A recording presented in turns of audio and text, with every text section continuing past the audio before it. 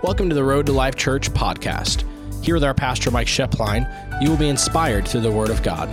For more information, please visit roadtolifechurch.com.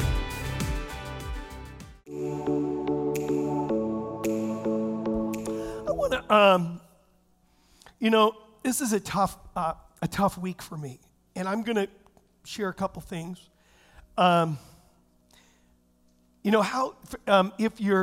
Everybody prepares differently for the way that they preach and the way in their, what God has for them. But how I prepare is usually I get an impression on the inside, and it comes in most of the time. It comes in my prayer time.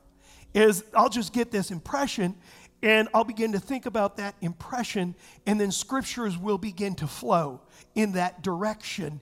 And there's sometimes that the Lord just gives me a download, and it's just like, but otherwise I call it a bucket thing, is I always got about 3 or 4 buckets that the Lord's building sermons or principles or truth to begin to share. And that is the same with this week, is this message started stirring in me a while back, and then I planned it for this weekend, not realizing that this week, a dear brother, a dear friend, if you didn't know, Peter Wagner went home to be with the Lord on Friday. And it's tough. I've cried, and it's tough because I don't fully understand, but I do know that the grace of God is stronger. And I stop, and he went home to be with the Lord, and I draw my comfort from the Scripture, and the Scriptures tell me that life is a vapor. You say, what is a vapor? A vapor is kind of like if I had a teapot up here and a steam came out of the top, is you can see it momentarily and then it's just gone. It's gone. So that's the way life is. We down here think that life is, it's permanent. We kind of think we can control. We kind of think all of these things, and even our culture reaffirms it. And if we can't control it, then it's somebody's fault and something's wrong until something happens that we don't have all the answers for. And as I prayed over, and I'm going to give you my title in just a moment, I was with the family all through the week. And please respect their privacy. Taya and all the kids, in case you didn't know, Taya is the children's pastor on staff here. As Taya and the kids were in first service, they said, we're going to church.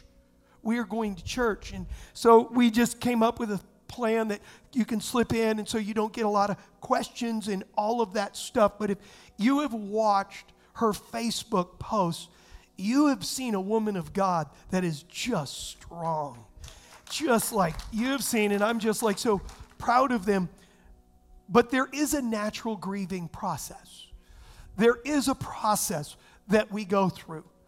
And as I prayed, because the title, before anything happened, in case you didn't know, Peter was supposed to be playing keyboards last week during worship, but had a severe headache in the morning, and he said, I'm going to play.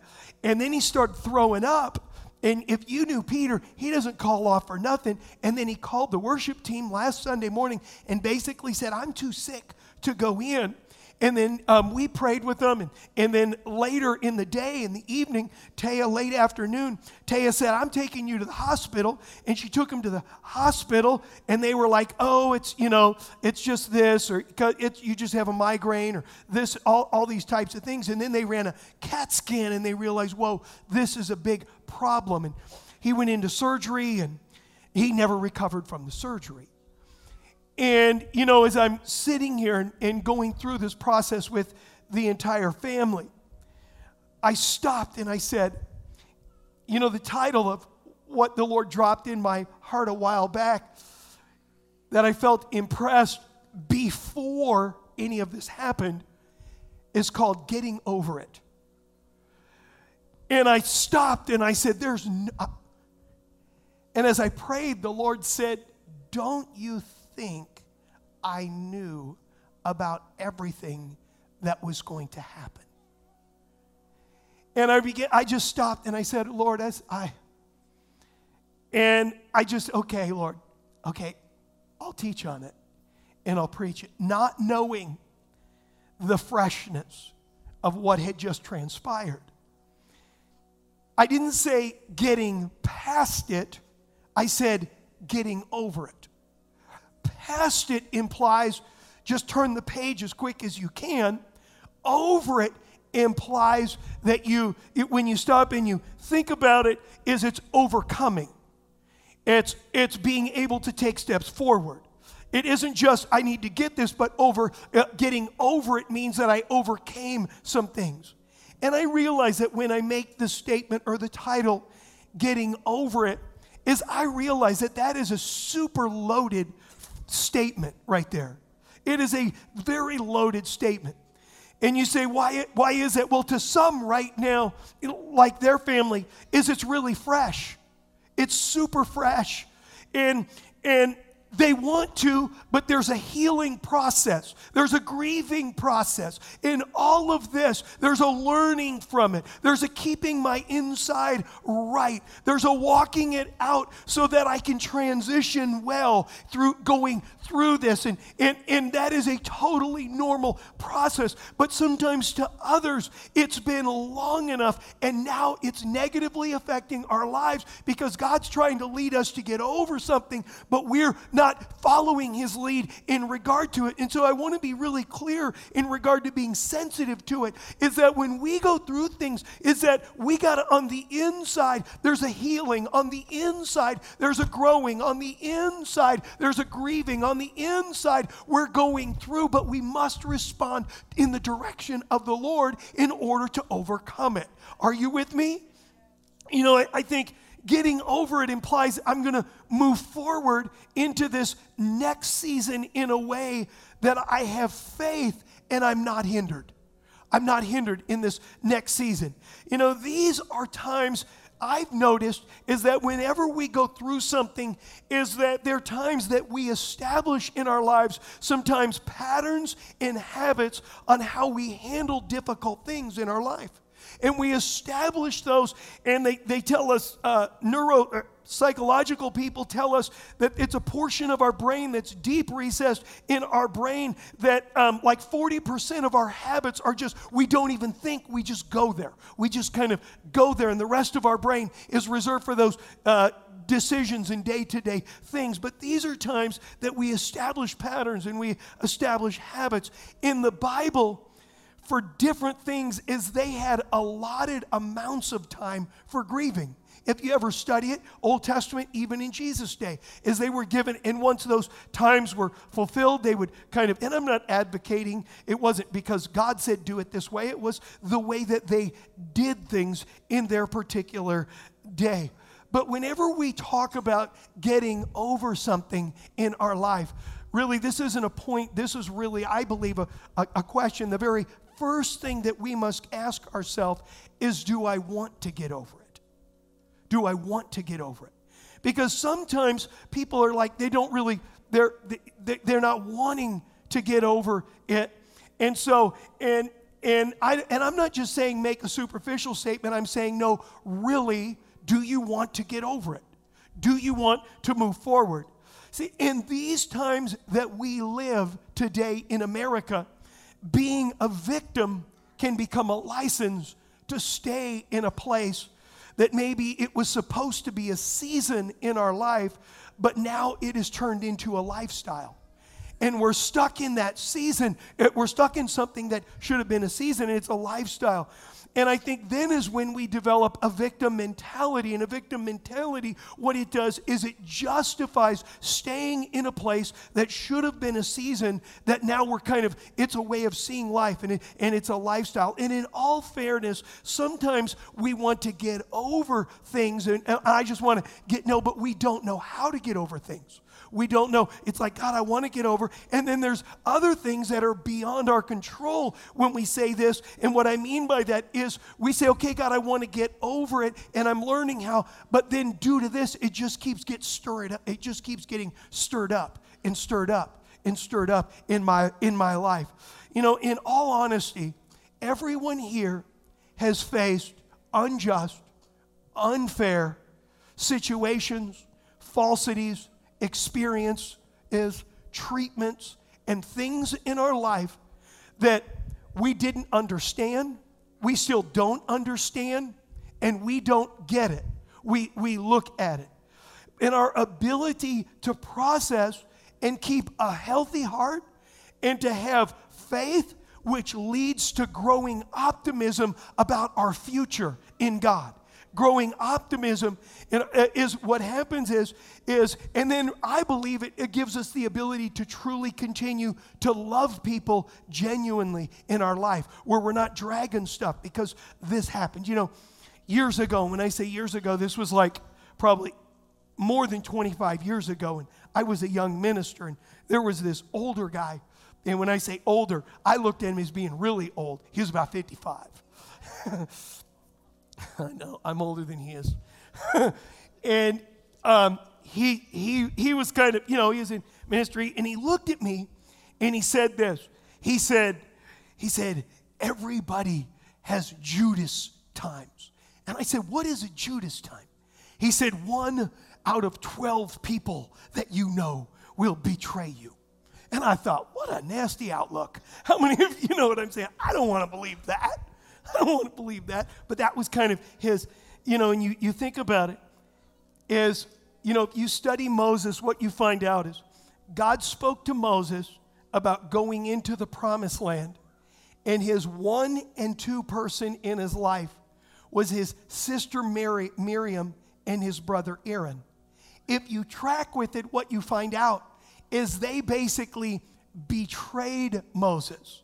And Moses had to get over it in order to embrace Joshua.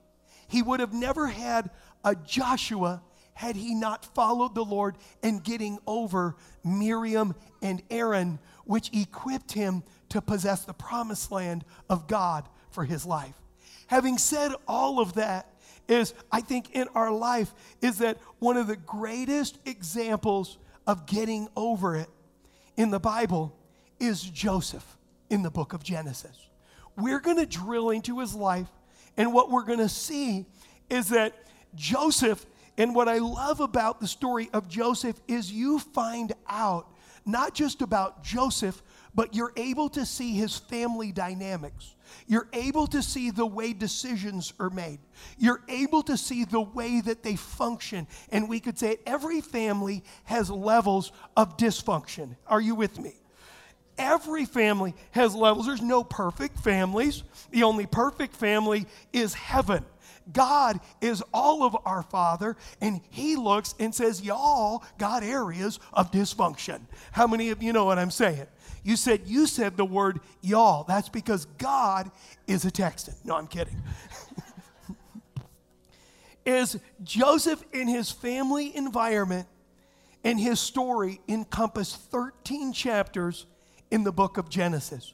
Genesis 37 through Genesis 50. And if you study his life, what you find out, and we're going to read it, but what you find out is that God gave him, he didn't ask, God gave him 2 dreams, and after those dreams, the level of hurt, the level of betrayal, the level of borderline killing him followed, and the very first thing, and this is number 1, that Joseph had to learn is this feeling will pass. Whenever we go through something that we need to get over, the tendency can be to identify with the feeling of the moment rather than the goodness and the promise of God over my life. And when we identify with the feeling of the moment and we think this is just, I'm going to feel like this forever. This is the way my outlook. I can't see. Realize this. God knows where you're at. The Bible says in in Hebrews that Jesus was made in a body like you and I have, so that he could be tempted, tested, and tried like you and I are tempted, tested, and tried. And then it says this, so that he could run to and assist us when we are being tempted, tested, and tried. And what we have to realize in our life is whenever we face hard, discouraging, and difficult things, the temptation is to think this feeling is never going to change. I want to tell you, God is a good God. God is a faithful God. Feelings are the voice of today, but God's word is a prophecy about tomorrow. And so we have to be able to stop in our life. I mean, could you imagine being Joseph? God gives him 2 dreams about his future, and then what happened was the exact opposite. I am sure he thought to himself, I would have never thought this would happen. I had never planned this to happen. If you look at him, what's amazing to me about Joseph is his attitude, and he continued to keep a right heart even in the midst of going through everything he went through. And I believe that this is a learning thing in our life.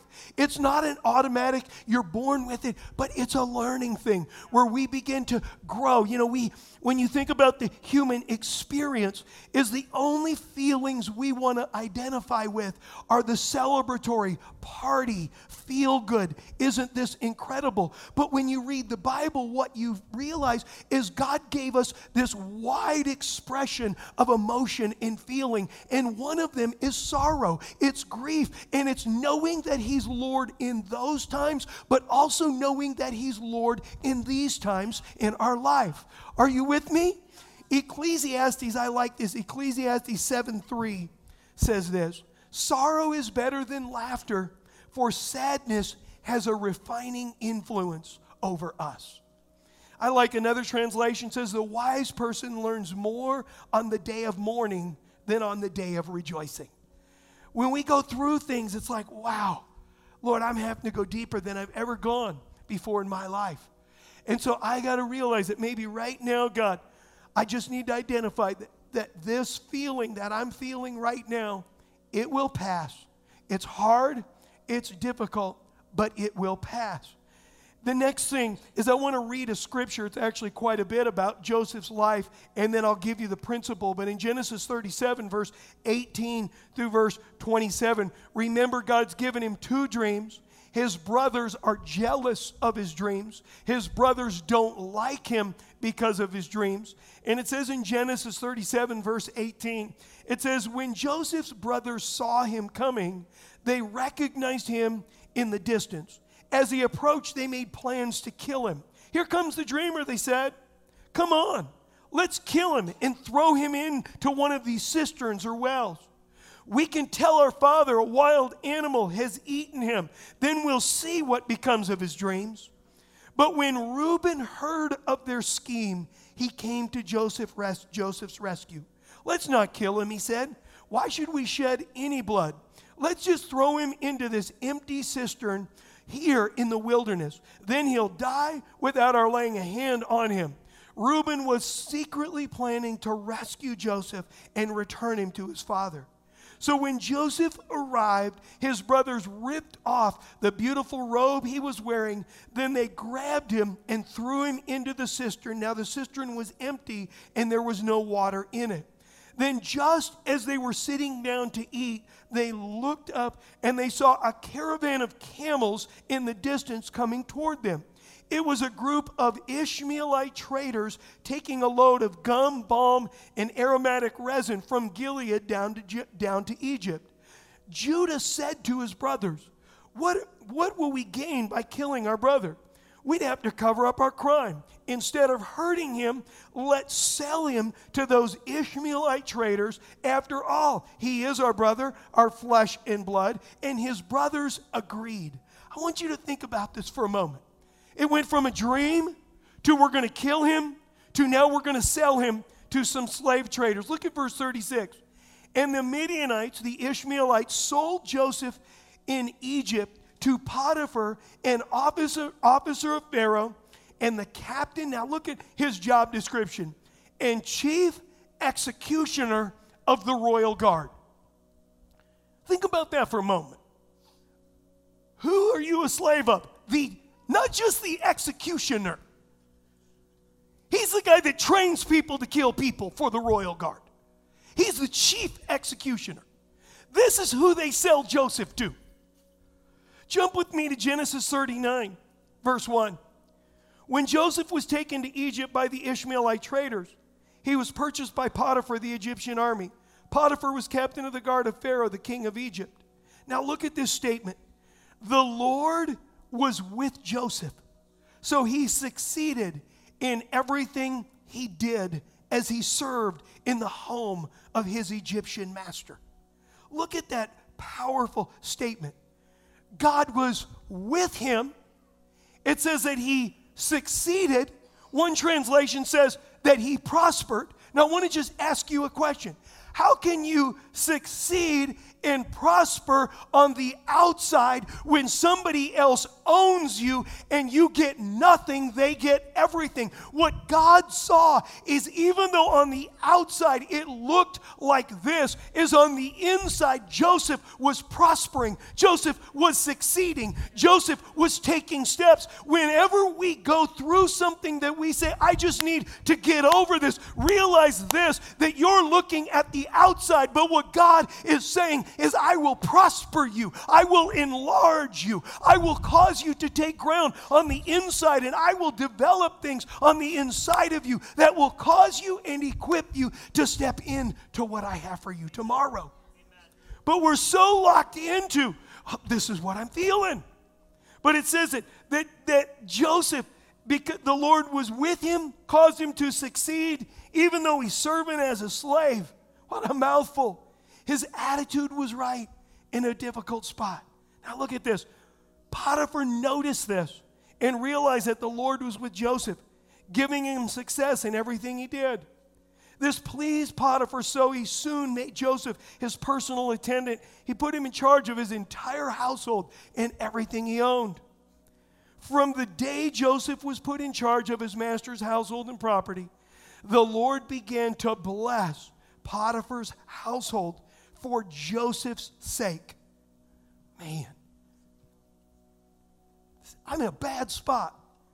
Person that owns me now is being blessed because of me. How many of y'all know? Might get your goat just a little bit. Look at what it says. From the day he was put in his charge of his master's house property, the Lord began to bless Potiphar's household for Joseph's sake. All his household affairs ran smoothly, and his crops and livestock flourished. So Potiphar gave Joseph complete administrative responsibility over everything he owned. With Joseph there, he didn't worry about a thing except what kind of food to eat. Joseph was a very handsome and well-built young man. So Joseph was a good-looking dude. It said not just good-looking, it says he's well-built. Now look at this, verse 7. And Potiphar's wife soon began to look at him lustfully. Come and sleep with me, she demanded. But Joseph refused. Look, he told her, my master trusts me with everything in his entire household. No one here has more authority than I do. He has held back nothing from me except you, because you are his wife. How could I do such a wicked thing? Now look at what he said. It would be a great sin against God. What a powerful statement. She kept putting pressure on Joseph day after day, but he refused to sleep with her, and he kept out of her way as much as possible. One day, however, no one else was around when he went in to do his work. She came and grabbed him by his cloak or his coat, demanding, come on, sleep with me. I want you to think about this for a moment. Joseph is probably in his upper teens, low 20s at this point. I guarantee you, Potiphar's wife was a hottie. How many of you know what I'm saying? This dude is like chief executioner. He's way up there. It says, she grabbed him by his cloak, demanding, come and sleep with me. Joseph tore himself away, but he left his cloak in her hand as he ran from the house. Now look at verse 14. She called out to the servants. Soon all the men came running. Look, she said, my husband has brought this Hebrew slave here to make fools of us. He came into my room to rape me, but I screamed. Think about this for a moment. Joseph has a dream. His brothers throw him into a well, talk about killing him. Then they sell him as a slave. Now the wife lies about him to the chief executioner. And Potiphar comes in verse 19. Potiphar was furious when he heard his wife's story about how Joseph had treated her. So he took Joseph and threw him into the prison where the king's prisoners were held, and there he remained. But the Lord was with Joseph in the prison and showed him his faithful love. And the Lord made Joseph a favorite with the prison warden. Before long, the warden put Joseph in charge of all other prisoners and over everything that happened in the prison. The warden had no more worries because Joseph took care of everything. The Lord was with him and caused, now look at this statement, everything he did to succeed. Number two is this, is he didn't blame God, but lived in a reverence and a respect for God. Whenever we go through things that are hard and difficult on us, the temptation can be, God, how could you let this happen?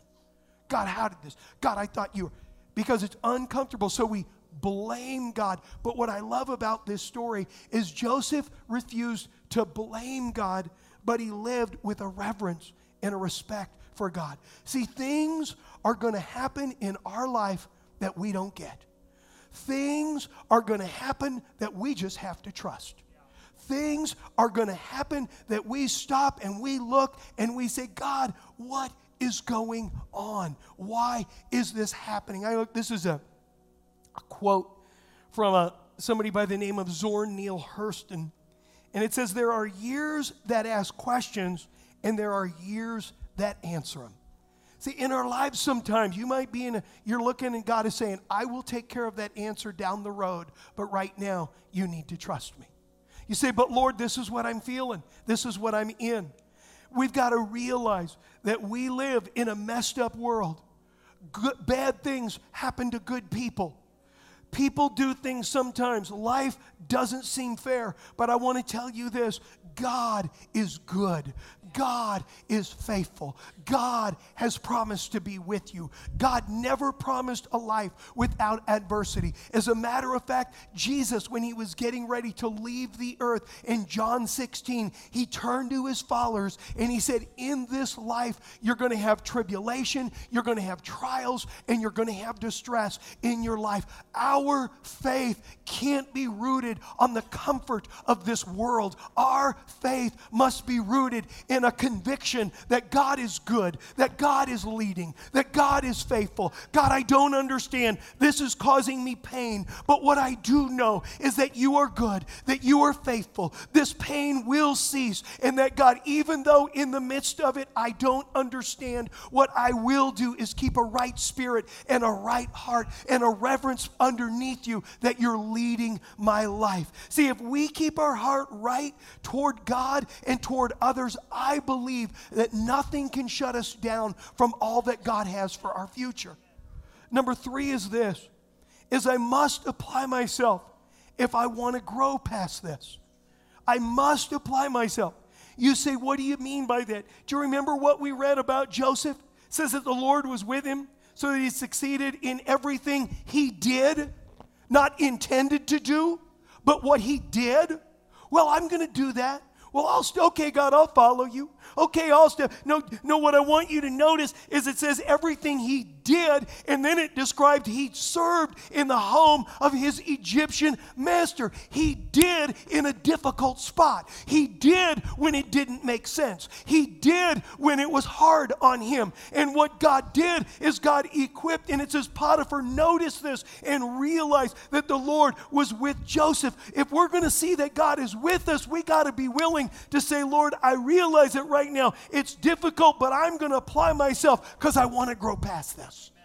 I want to get past this in my life.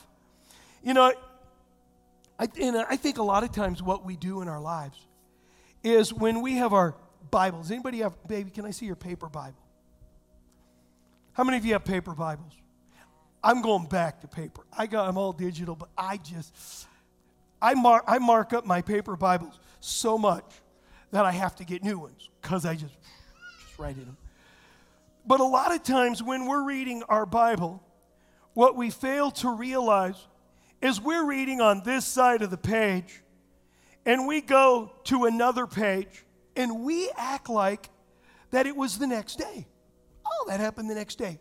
When it was actually 10, 15, 20, and sometimes 50 years later that the next page started.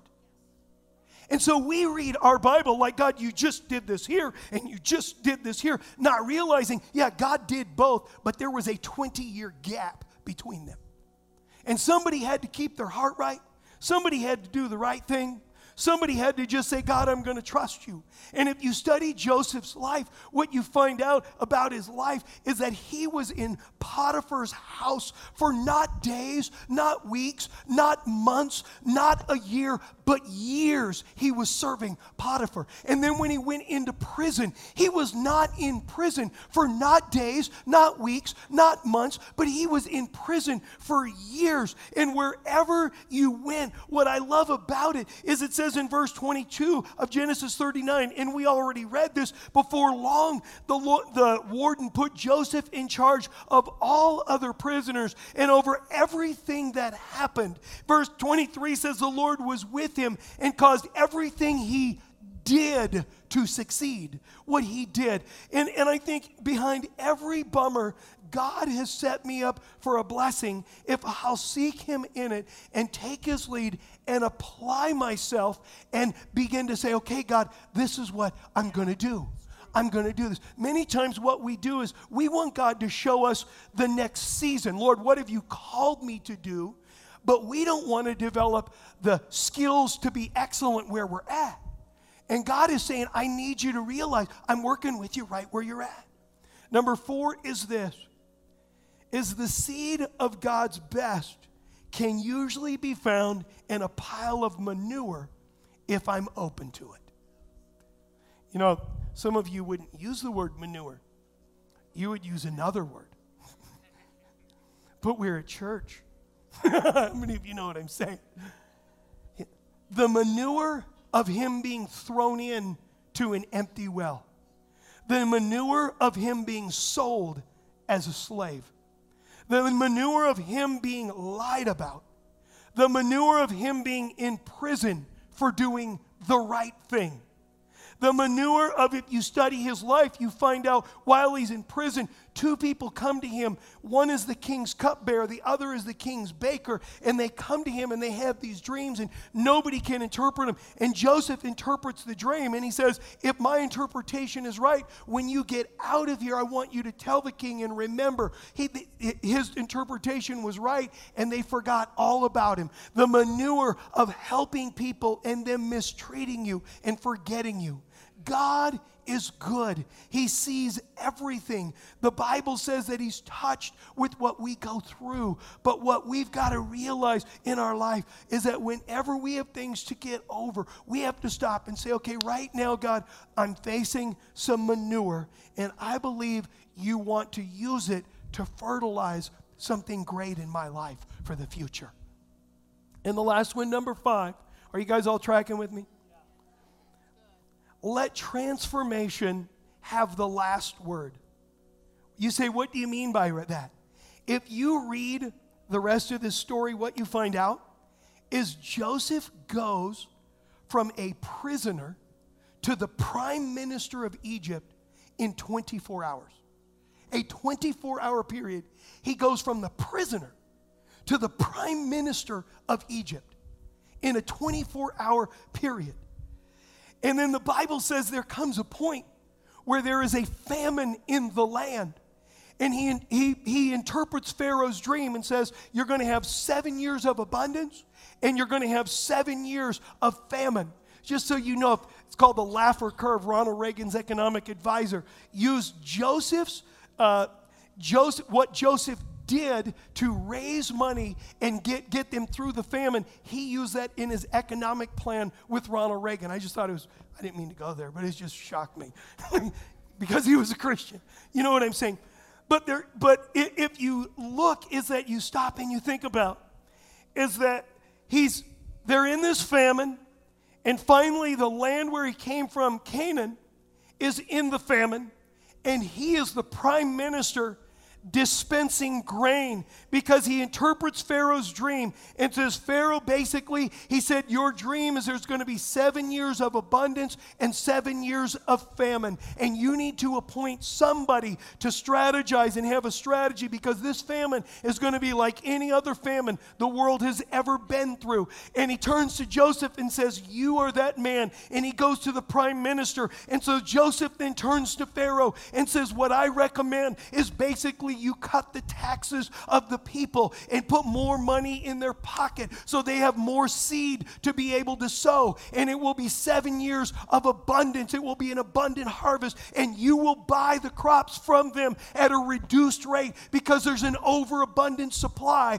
But then when the supply diminishes and goes into the famine, you will be sitting sweet and you'll be able to sell it, and you will own the entire earth because everybody will give up everything they have in order to make it through this famine. And so now his brothers are in the land of Canaan and they're starving. So the father sends them, the 11 brothers that put him in the well, that sold him as a slave, the brothers that were responsible for him going to jail, as they come and they stand before him and they're basically saying, can we get some food from you? But they don't even recognize that it's Joseph because he looks like an Egyptian. He's using an interpreter to talk with them, so they don't even know he knows their language. And they come in and they're basically saying, we need to buy food from you so that we can survive. I want you to think about this for a moment. If Joseph would have had an inch of unforgiveness, resentment, or bitterness had festered on the inside of him, it's at this moment that he would have stopped and said, off with all of their heads. Take them out. His brothers don't know that it's him. And so what they do is that they're talking through the interpreter, and then they begin to verbalize among themselves, and they begin to say, the only reason this is happening to us is because of what we did to Joseph 20 years ago when we threw him in the well and we sold him as a slave. This is the reason we're in this place. And they're speaking in their native tongue, and Joseph understands all of it, and he's sitting right in front of them, and they don't know. And the Bible says he can't take it anymore. And let's just read. It says, speaking among themselves, they said, clearly, we have been punished because of what we did to Joseph long ago. We saw his anguish when he pleaded for his life. They're saying this in their native tongue. Joseph's listening. They don't know he can understand. That's why we're in this trouble. Didn't I tell you not to sin against the boy? Reuben asked. But you wouldn't listen. And now we have to answer for his blood. Of course, they didn't know Joseph understood them. Verse 23, for he had been speaking to them through an interpreter. Now he turned away from them and began to weep. When he regained his composure, he spoke with them again. Joseph's sitting there listening. All of the pain gets stirred up, and he's got to exit to get his composure back. Go to Genesis 45. This is the next time they come in for a second round of food. Months, we don't know, probably months later. Genesis 45. They're standing before Joseph, and he said, Joseph could stand it no longer. There were many people in the room, and he said to his attendants, out, all of you. So he was alone with his brothers when he told them who he was. Then he broke down and wept. He wept so loudly that the Egyptians could hear him, and word of it quickly carried to Pharaoh's palace. He said, I'm Joseph. To his brothers, is my father still alive? But his brothers were speechless. They were stunned to realize that Joseph was standing there in front of them. Let me just throw this little insert. How many of you believe that he scared the bejesus out of them. How many of you know what I'm saying? They're just like, no, him, it was him, you know. Look at what it said. Joseph said, please come closer. So they came closer. And he said again, I am Joseph, your brother, whom you sold into slavery in Egypt. But don't be upset and don't be angry with yourself for selling me to this place. It was God who sent me here ahead of you to preserve your life. Wow. Talk about a healthy inside. He basically said, everything that I've been through has turned out for my good. Man, let that be said of us. Can we say amen to that? Let that be said of us. You know, years later, I'm sure, well, you can see his brothers are like, only reason we're still alive is because Dad's alive. And they're thinking that. And the Bible says, remember, Joseph's dad was Jacob.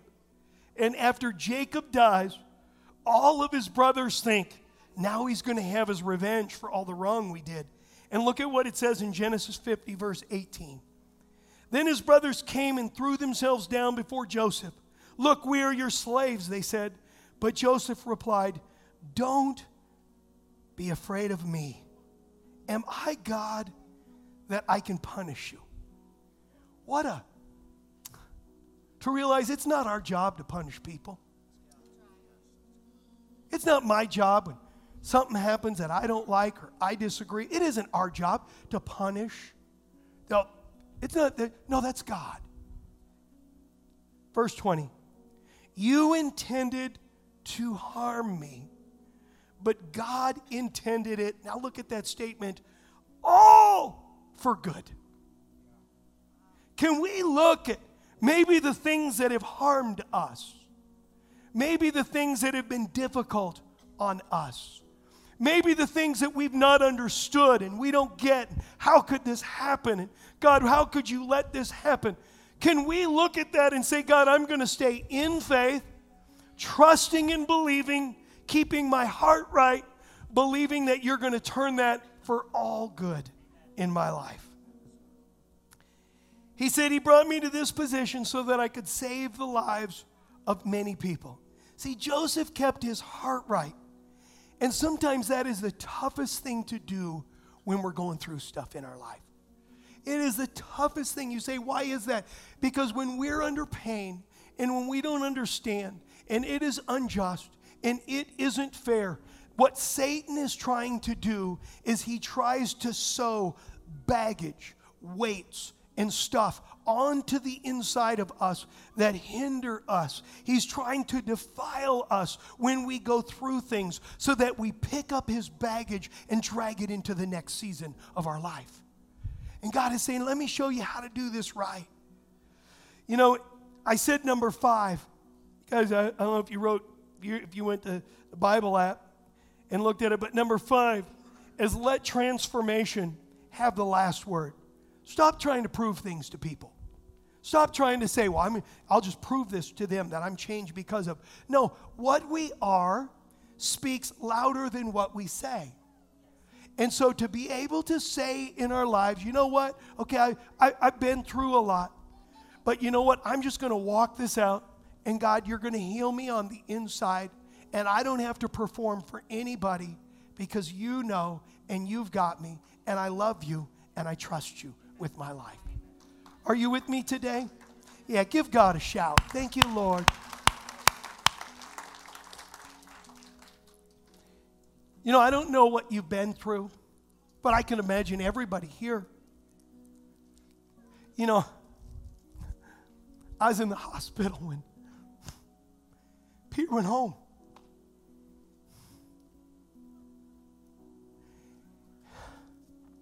And he's a friend. And I sat there and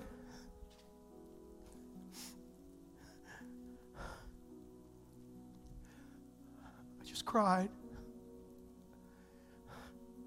You say, why? Because I'm human. I love God. I trust God. We don't get it. We don't understand it.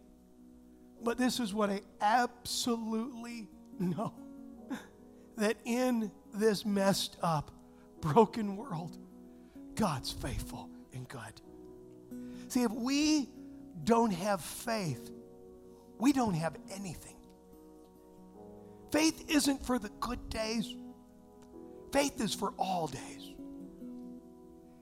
And it's in those seasons that we learn to say, God, when it's painful, I'm going to trust you. I'm going to trust you. I want you, if you would, everyone stand to your feet.